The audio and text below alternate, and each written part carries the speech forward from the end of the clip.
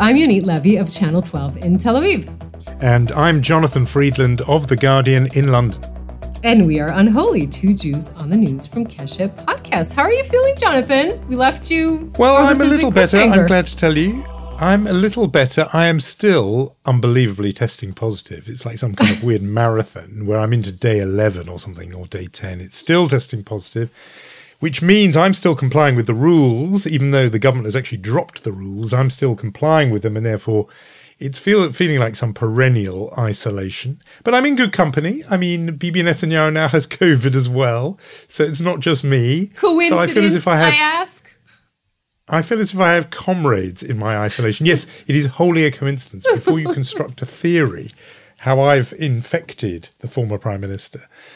So no, it's and it's not just him or me. I've noticed it is a lot of people, and there is a spike that is going on in this country. There are definitely more cases. It's just not really on the news anymore for reasons we know. There was a strange thing where the restrictions in England, not in the UK, but in England, were lifted at midnight 01 on Thursday, the 24th of February. And at 5 a.m. that same day, so less than 5 hours later, the Russian military invaded Ukraine. And people have made the point that Boris Johnson had about 4.5 hours off between COVID and then Ukraine. So no, obviously all eyes are massively on Ukraine. And what big developments this week, which I found perversely vindicating of the approach you and I have followed, because you and I, in talking about Ukraine, inevitably, because of the nature of this podcast, have talked about what it means and what it feels like and how it's received by Jews and Israelis. And, you know, some may have thought that was a bit kind of, you know, parochial or even narcissistic to make it about us. But developments this week, Yoni, have suggested that it's not just us who think Israel have a role in this story. No, I mean, there are two things I think we should mention this week that are very relevant to Israel and, of course, kind of increasingly became, as you said, an international topic. One of them is the fact that Naftali Bennett, the relatively inexperienced Israeli prime minister, has been shuttling between, right, this is a story of broken Saturday. He's an observant Jew. He broke the Sabbath to shuttle between Moscow meeting with Putin and then meeting with Olaf Scholz, the German chancellor, you know, trying to mediate or be a mediator in this story and acting as a go-between. This is a very interesting story, Jonathan. You know, aren't you worried that the Putin is using you as sort of a cover for legitimacy while he's still attacking Ukraine? You know, things like that. And on the other hand, the advantage for him is, first of all, he could keep a little bit longer this sort of what we talked about a lot in this program, Israel's neutrality, which is beginning to annoy a lot of people outside Israel and inside Israel as well. And he can still say, look, I have to be neutral because I'm trying to mediate.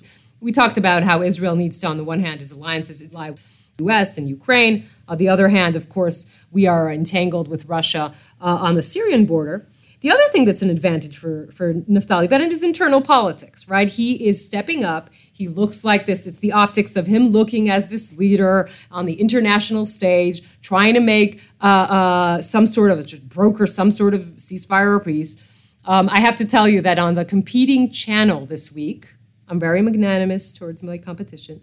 There was a poll that came out, and the Israeli public is very supportive of what Bennett is trying to do. The amazing thing about the poll is that it also asked, who do you think is fit to be prime minister?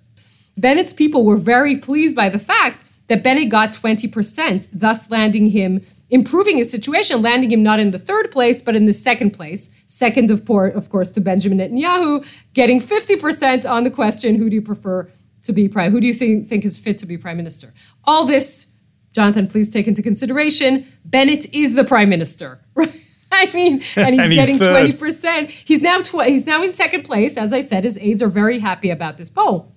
So again, this all connects to him trying to be, I want to say elder statesman, which is funny, someone who's 2 weeks shy of his 50th birthday, but trying to be sort of this leader and taking his place among the other leaders around the world. I was thinking, it struck me as being one of the very rare, if not perhaps the very first case where Israel had been used as an intermediary in somebody else's conflict. I just don't know if that's ever happened before. I mean, an Israeli prime minister has been on the world stage, but usually because Israel is locked in its own conflict, either fighting a war or involved in peace talks. But the idea of Israel as the broker between others, I don't know whether that's ever happened before. It seems pretty extraordinary. But yeah, that will do things for his standing and does make, I'm not surprised that his polling has enabled him. And just when you mention about public opinion, I'm interested. I know about the pressure outside Israel coming from Volodymyr Zelensky on down, pressuring Israel to take a stand here rather than being on the fence. But inside Israel itself, I'm fascinated to know. Obviously, there are a lot of Russian-born Israelis or Israelis of Russian heritage. Are they rooting for Russia in this? And who are the Israelis who are saying, no, let's back Ukraine more strongly? First of all, there's there is a lot of internal criticism about the fact that Israel is sitting on the fence.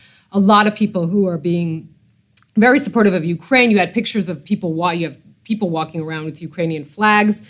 There's an interesting thing. You said Zelensky is being specific about Israel. He is. He actually said in this impromptu press conference he gave last week, he said, I saw pictures of Israelis wrapped in the Ukrainian flag. I don't feel like the Israeli leader is wrapped in the Ukrainian flag. It means to him, I mean, you look at him and you say, the whole West is standing by you. People are sending you weapons. They're supporting you. There are sanctions against Russia. But he cares about what Israel is doing. And he's deeply, it feels like, he's really exasperated by what Israel is doing. And the story that came out this week as well that we should talk about and mention is Barak Ravid, Israeli journalist Barak Ravid's story about Zelensky wanting to speak in front of the Israeli parliament on a Zoom call, of course, not coming here and speaking, but that the Knesset, the Speaker of the Knesset, Miki Levy, tried to explain that the Knesset is now in recess and there are renovations in the main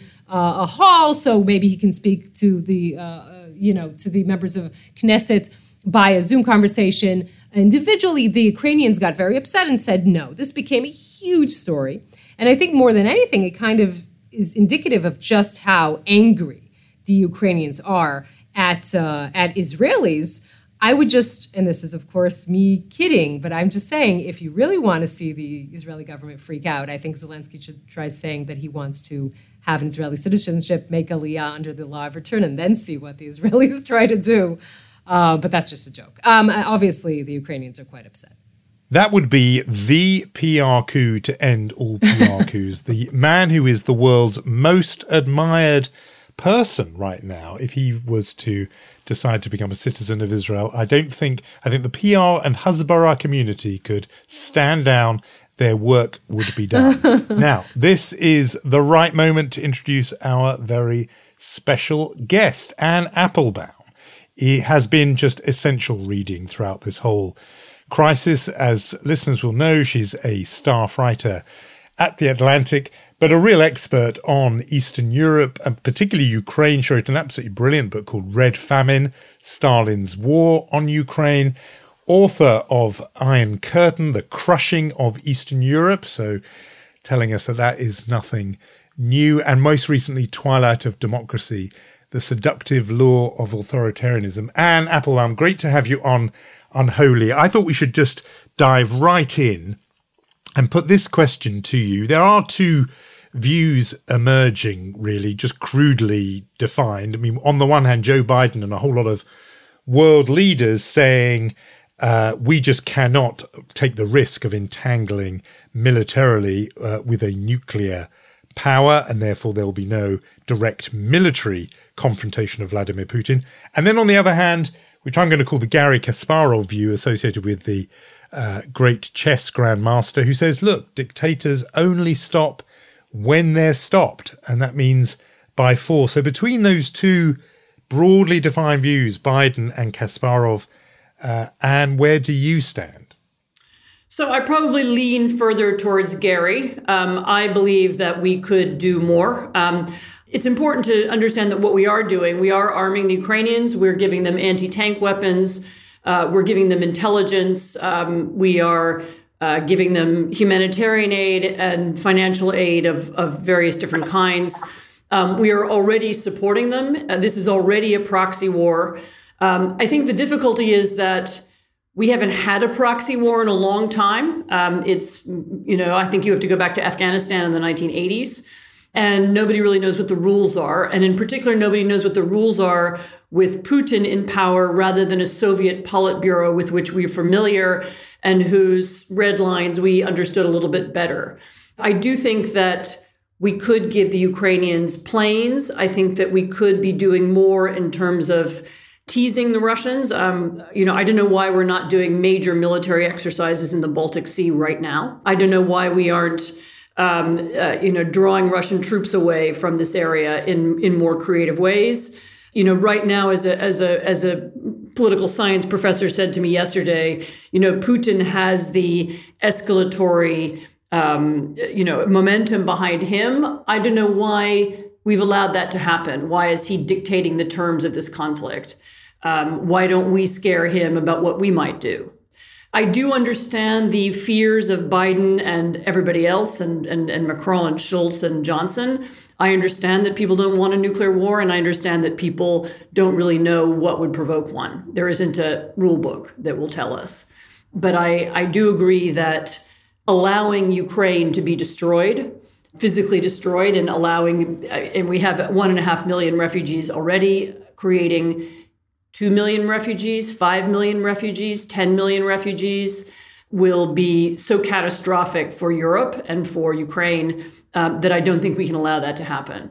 And so I think what I'm hoping is that in the next few days, we become more creative in what we're doing for the Ukrainians. That is the side of the West, but I want to kind of go back to the side of Putin. And I think it is pretty clear that we could say that he has miscalculated, right? I mean, he underestimated the Ukrainian resistance. I think he underestimated the West's resolve, and he probably thought his army was better prepared for this. What does that make a man like him do? Does it make him sort of increase the ferocity of the onslaught, or the other way around, push the brakes?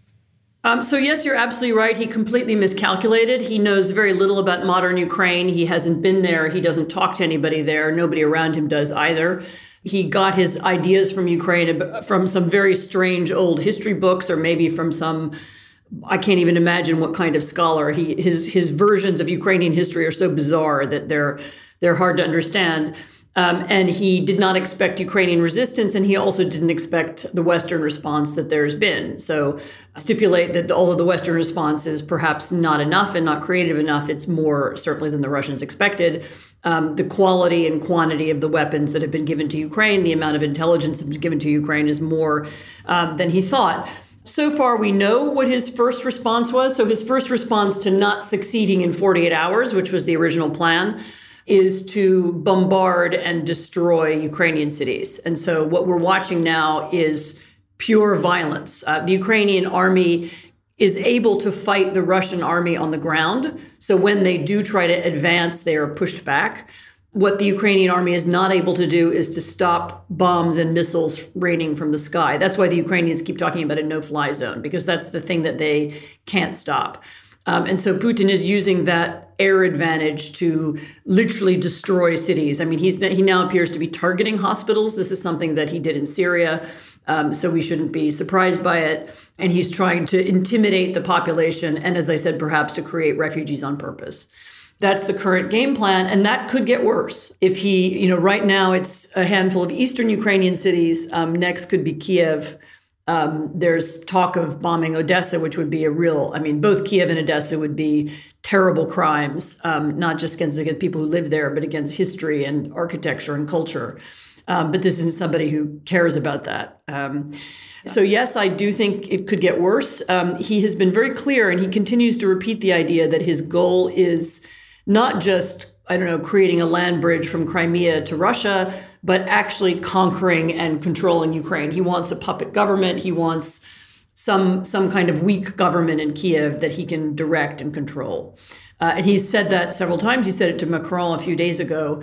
He hasn't yet lowered his expectations. And so, yes, it could get more dangerous. When you see these images out of Russia, of Russian apparent support for what Putin's doing, but also this particular phenomenon we've seen of these crowds of young people with the Z symbol doing a kind of right arm salute. There are some very uncomfortable echoes in those images. Indeed. Do you think the parallel is now getting too unmistakable to be ignored? I think he's doing that on purpose. I think first of all, one of the odd things about the support for the war is how orchestrated it is. I mean, there aren't spontaneous crowds, cheering on the troops. There's nothing like that.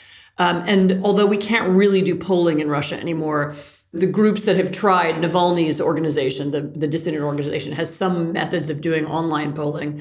And they think that fear and anxiety about the war is increasing over the last few days.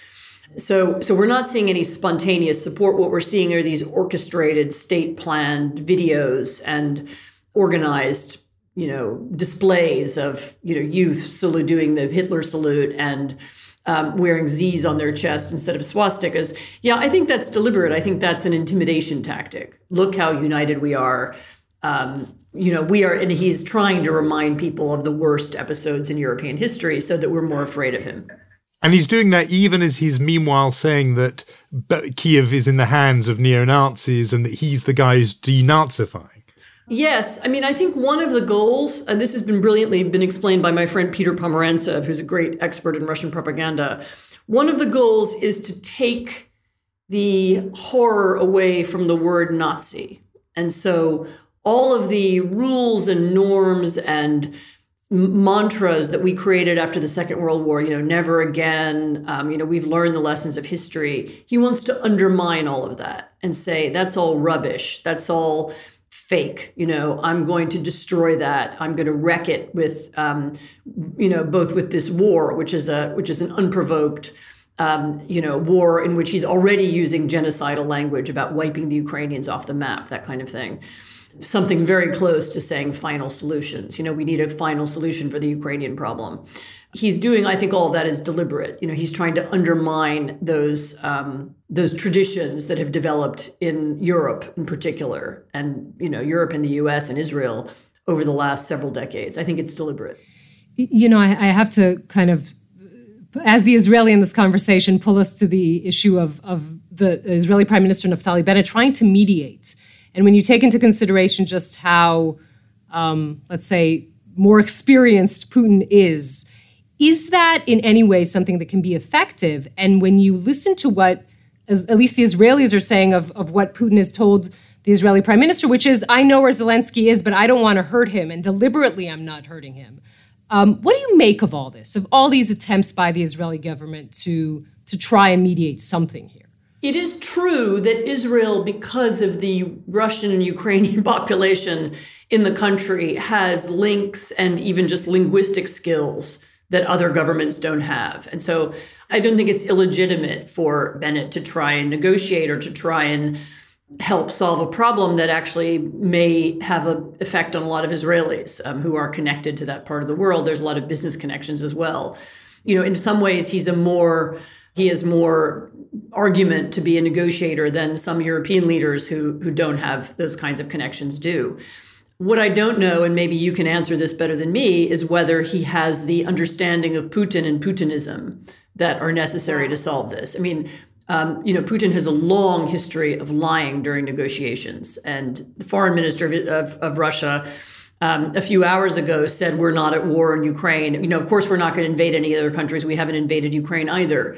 And so they're able to lie in a way that I think other people find shocking and startling, even people who've been dealing with Middle Eastern politics, which is, equally complex. Whether he's capable of understanding that, any negotiation is going to be part of the war. In other words, Putin may very well seek to use a negotiation to get the Ukrainians to stop fighting in order to then advance farther. And so I would just hope that Bennett has the Israeli prime minister has is able to recognize what's going on and isn't taken in by something. I mean, I don't think the Ukrainians are going to be taken in, so I don't think that's a problem. But I don't mind anybody who has some inside track or is able to speak to either side in a special way. I didn't mind them intervening. I mean, I don't object to it. I just hope that nobody is naive enough to think that they can solve it. Just following that up a bit, when David Remnick was on this podcast 2 or 3 weeks ago, he slightly teased us for finding the local angle, the parochial interest here. And yet there is a sort of, the Israeli dimension has become obvious with Naftali Bennett. But even Jewishly, it's noticeable that Volodymyr Zelensky made this plea to the Jews of the world to take a stand on this. So you say, of course, so tell us about that. What is the special responsibility, or if there is one, as you see it, that Jews have in terms of this story as it's unfolding? So I would add, before answering that, I would say Zelensky also made a really beautiful speech after the bombing of a cathedral in Kharkiv and talked about the significance for Christians around the world. So it's not only Jews, but, we are watching a conflict between an open society where a Jew can be elected president, where the definition of nationalism and patriotism is a civic definition. You are Ukrainian in Ukraine because you are loyal to the state and because you believe in democracy and you believe in the political system. It is not an ethnically defined national state. I think that may come from may exist for a lot of reasons. Partly it's because you have both Ukrainians and Russians, or Ukrainian speakers and Russian speakers inside the country. And so they have a broader, almost more American idea of national identity than almost anybody else in the region does. And they are fighting against a state which is a closed society and an autocracy. They're not locking up Jews at the moment, but they could easily in the future. Right now, they lock up Jehovah's Witnesses. They persecute gay people. There's a contrast between the two kinds of societies, one in which Jews and minorities and other people who don't fit into an ethnic majority can thrive and live and, be leaders and be cultural leaders. And there are plenty of Jews in other parts of Ukrainian society as well. And one in which minorities of all kinds will always be under threat. And so I think any Jews who are watching this should understand that. That's one of the things that this contest is about. It's about two definitions of what we mean by national identity. I don't think anybody would have guessed in 1991 that Ukraine would be the post-Soviet state that would develop this civic nationalist identity as opposed to an ethnic nationalist identity. But it did. I talked about this with a Ukrainian history professor, Serhiy Plohy. He's really one of the great historians of Ukraine. And he said, the funny thing is nobody ever told the Ukrainians what civic nationalism is. It wasn't like it was on the ballot or anyone ever explained it or there were any lessons in it. It's just automatically what they chose over the last couple of decades, partly in opposition to Russia, because they saw the way that Russia was developing and they wanted Ukraine not to be like that. And so they've chosen what they think of as a European identity and a European way of being. And that's, to them, is a, multi-ethnic, multinational, however you want to describe it, form of patriotism. It does seem like the West has found its sense of purpose again. I mean, that there's cooperation and even intelligence that was very accurate on Putin's plan. And as someone who's written so much about, autocrats and memorably also that piece in Atlantic, the bad guys are winning, is there any cause for optimism? Does it make you a little bit optimistic?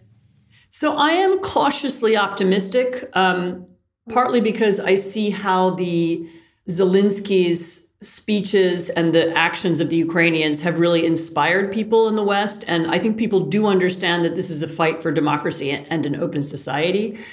Somehow we'd allowed the idea that democracy is something you can really fight for and really care about to slip away from us. And I think that is what people are seeing and admiring all across Europe and the United States. I am cheered by that. I am cheered by the amount of support that Ukraine is getting, by the military support, by the huge humanitarian support. Actually, my whole email inbox is full of fundraising invitations and, charities to donate to. And almost everybody I know is now doing something for the Ukrainians. And so and that's not coming from the government. I mean, those are grassroots. I see that and I feel that and I'm cheered by it. I am still worried. I'm still worried that there could be bad outcomes and that, Ukraine could lose. Or that the outcome would be some uncomfortable and unhappy negotiation, which, just keeps the unstable situation more unstable. And I really do feel that I'm not sure that the leaders of the West have yet understood that we have to win. We have to win this war. And it's very important for the future of the West and the safety of NATO that we win. And partly the reason people will nod to that and agree with that is that there's a big principle at stake, which is against the notion that you can seize territory or change borders by force, that's a fundamental principle. And I just wonder about the long-term effects of the whole world uniting to reassert that principle. Obviously, before anybody writes in, I know that the circumstances of 1967 were wholly different in every way from what we're seeing now. But is it possible that after this, the world will have less tolerance of Israel being an occupier of the West Bank because of it's made this view now that you do not alter borders by force in war and conquest and so on?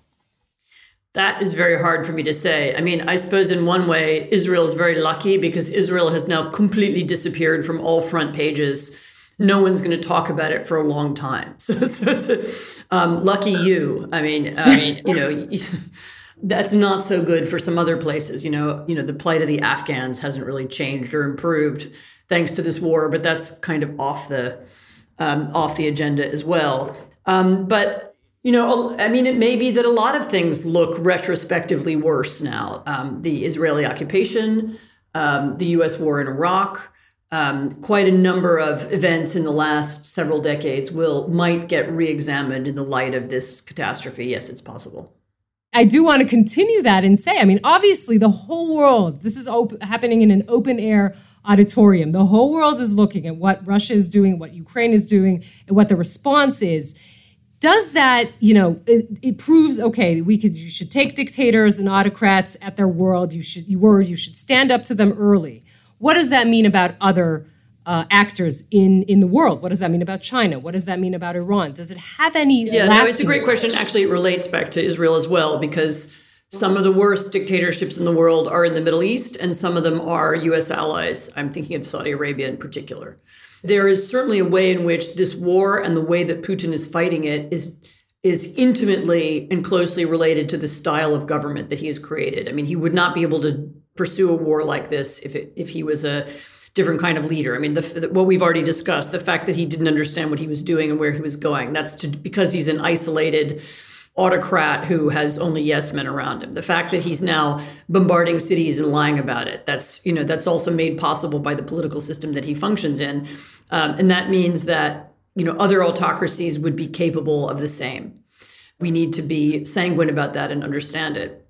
It is also clearly the case that the modern autocracies now work together and collaborate with one another and cooperate with one another, even when they have nothing in common ideologically. So this isn't the old Cold War, and there's no Warsaw Pact, but Russia and China and Venezuela and Belarus and Iran do cooperate in lots of ways. I mean, they help one another get around sanctions. The state companies from one country invest in the state companies of the other, and the state companies are, of course, owned by the rulers. The Chinese sell their surveillance technology to everybody. They help keep one another in power, and they're interested in keeping one another in power. And so absolutely the Chinese and the other dictatorships in the world are watching what's going on, and the Western response is something that they're going to remember. And so I'm sure the Chinese are watching this with some interest, and they will be paying a lot of attention to how it comes out. I'm wondering how much how much confidence we can have that economic sanctions that you just referred to can work, given that Vladimir Putin doesn't care if his own people suffer. And even in terms of the oligarchs and the pressure on them and a new round of sanctions announced just now in London, those oligarchs are not going to turn on Putin either, because they depend, even for the slice of the pie they've got, they still depend on him. In that case, given both those things, does economic pressure even work in this sort of situation? So as I understand it, one of the goals of economic pressure is also to make Russia's army dysfunctional. If the Russians can't import spare parts, then at some point their oil wells are going to not function. If they aren't earning any money from trade, then at some point they won't be able to fund their army. The block on all imports is at some point going to have an effect on food security in Russia, because right now the Russians export oil and import most other things. The war is happening very fast, and this will take some weeks or months. But I think the hope is that eventually, it's not so much that we think it will get Putin out of power. It's that, Russia simply won't be able to function, and they won't be able to mount an army, and they won't be able to invade Ukraine or occupy Ukraine or whatever it is they want to do.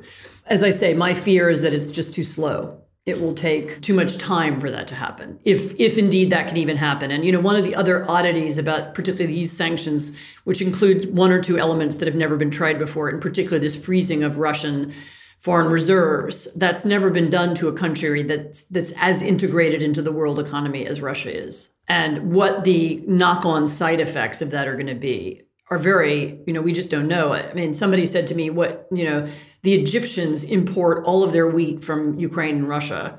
If you had a food shortage in Egypt, you can imagine bread riots in Cairo because of this war, and you begin to add up all of the weird knock-on things that could happen.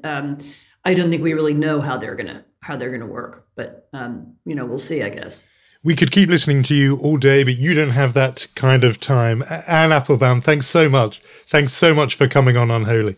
Thank you. It was a pleasure to speak to you both. Thank you. Thank you very much.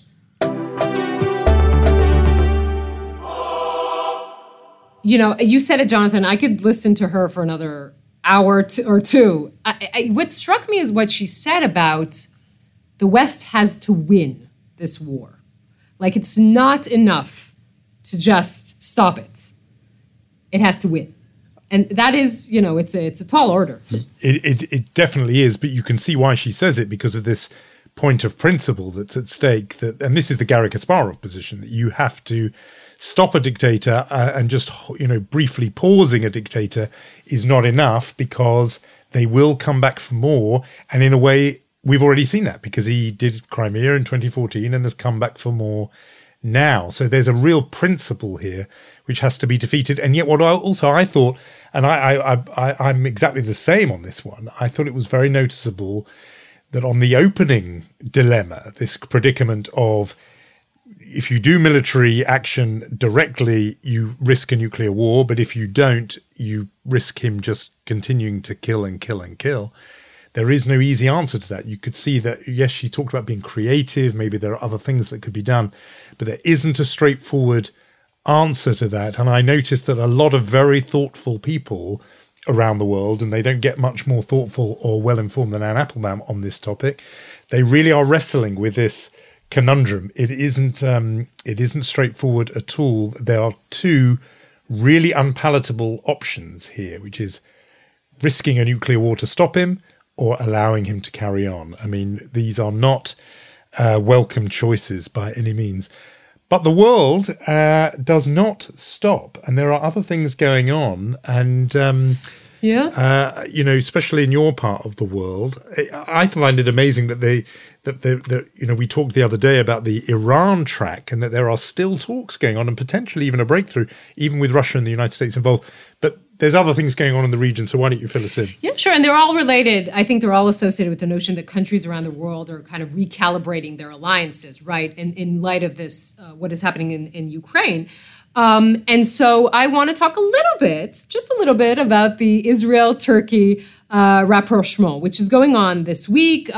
President Herzog of Israel became the first Israeli leader to visit Turkey, states visit since 2008. And really, you see the Turkish president Erdogan, all the pomp and circumstance. You have Hatikvah, the Israeli national anthem, playing in Ankara. You have those flags flying side by side, everything going all the whole 9 yards of the pomp and circumstance. He's hosting Herzog in his 1,100 room palace in Ankara, which always makes you wonder. I know that we're warming up relations with Turkey, and I'm the Israeli journalist, but it makes you wonder what happens if you have 1,101 guests staying over. It's just you're going to have to bunk up, guys. We're a bit short of space. What do you do with such a huge? Okay, never mind. But so obviously we have to say, and pause on this for a minute, the relationship between Israel and Turkey ever since Erdogan took charge has known more downs than ups. He has called Israel a murderer of children and said that we're a terrorist state.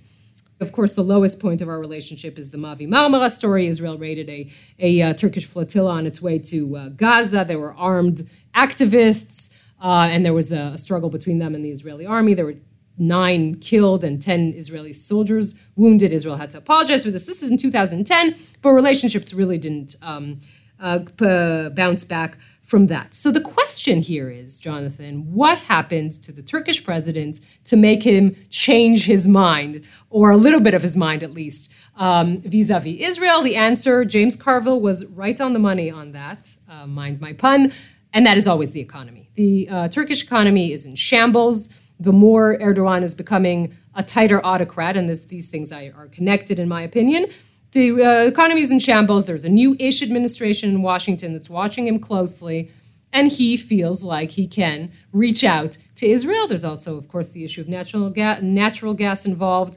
Stop me when this is becoming boring, but I think that is what is going on the Turkish side. On the Israeli side, I would point out that President Herzog is becoming this he wants to become this player on the international stage. We talked about Bennett, Herzog as well. They're very well coordinated, not exactly something to be taken for granted in relationships between Israeli prime ministers and Israeli presidents. And this also begs the question, of course, what are his plans when he ends his tenure as president? But that is, of course, in the future. So much going on. I mean, it just does show you that this Ukraine crisis is, to paraphrase Tony Blair after 9/11, it is shaking up the kaleidoscope and everything is looking very different, because you have this, for one thing, Ankara playing the role of host for these talks. Turkey was the venue for the talks between the Ukrainian and Russian foreign ministers. They went to Turkey for those conversations. But, Turkey has played a role too. It's supplying drones to Ukraine, so it hasn't completely stayed on the fence. It just shows you the way all these alliances, everything is going to look very, very different afterwards. But the notion of Israel having this sort of diplomatic flourish over this crisis, and Naftali Bennett as mediator, and as you say, Herzog playing this very interesting role that the Israeli president can play of a sort of unofficial or semi-official diplomat. It's all going on. We have some awards to hand out, as always, on this show, and I think you're going to kick us off with a Chutzpah Award. I was. I don't know if you've noticed, Jonathan, that it is International Women's Day this week. Yes, of course, I noticed. Very much so. I feel that you're walking very thinly. You feel like you're walking a thin line. No, what I wanted to say is, look, obviously this is a day that started out in the beginning of the 20th century, socialist movements and suffrage movements, and then it was officially adopted by the UN in 1977. All very important. This is an important day to talk about important issues. I just don't understand, and I never do, what does the world do with the rest of the 364 days it has a year? I mean, look at the world we live in. It's 2022. Women are suffering from violence, sexual violence, sex trafficking. Even in countries that are supposedly Western countries, there is, pay gap and not enough women in leadership. And where are we? And why are you giving us a day? I mean, women are 49.6% of the population. We hold up humanity. Don't give us a day.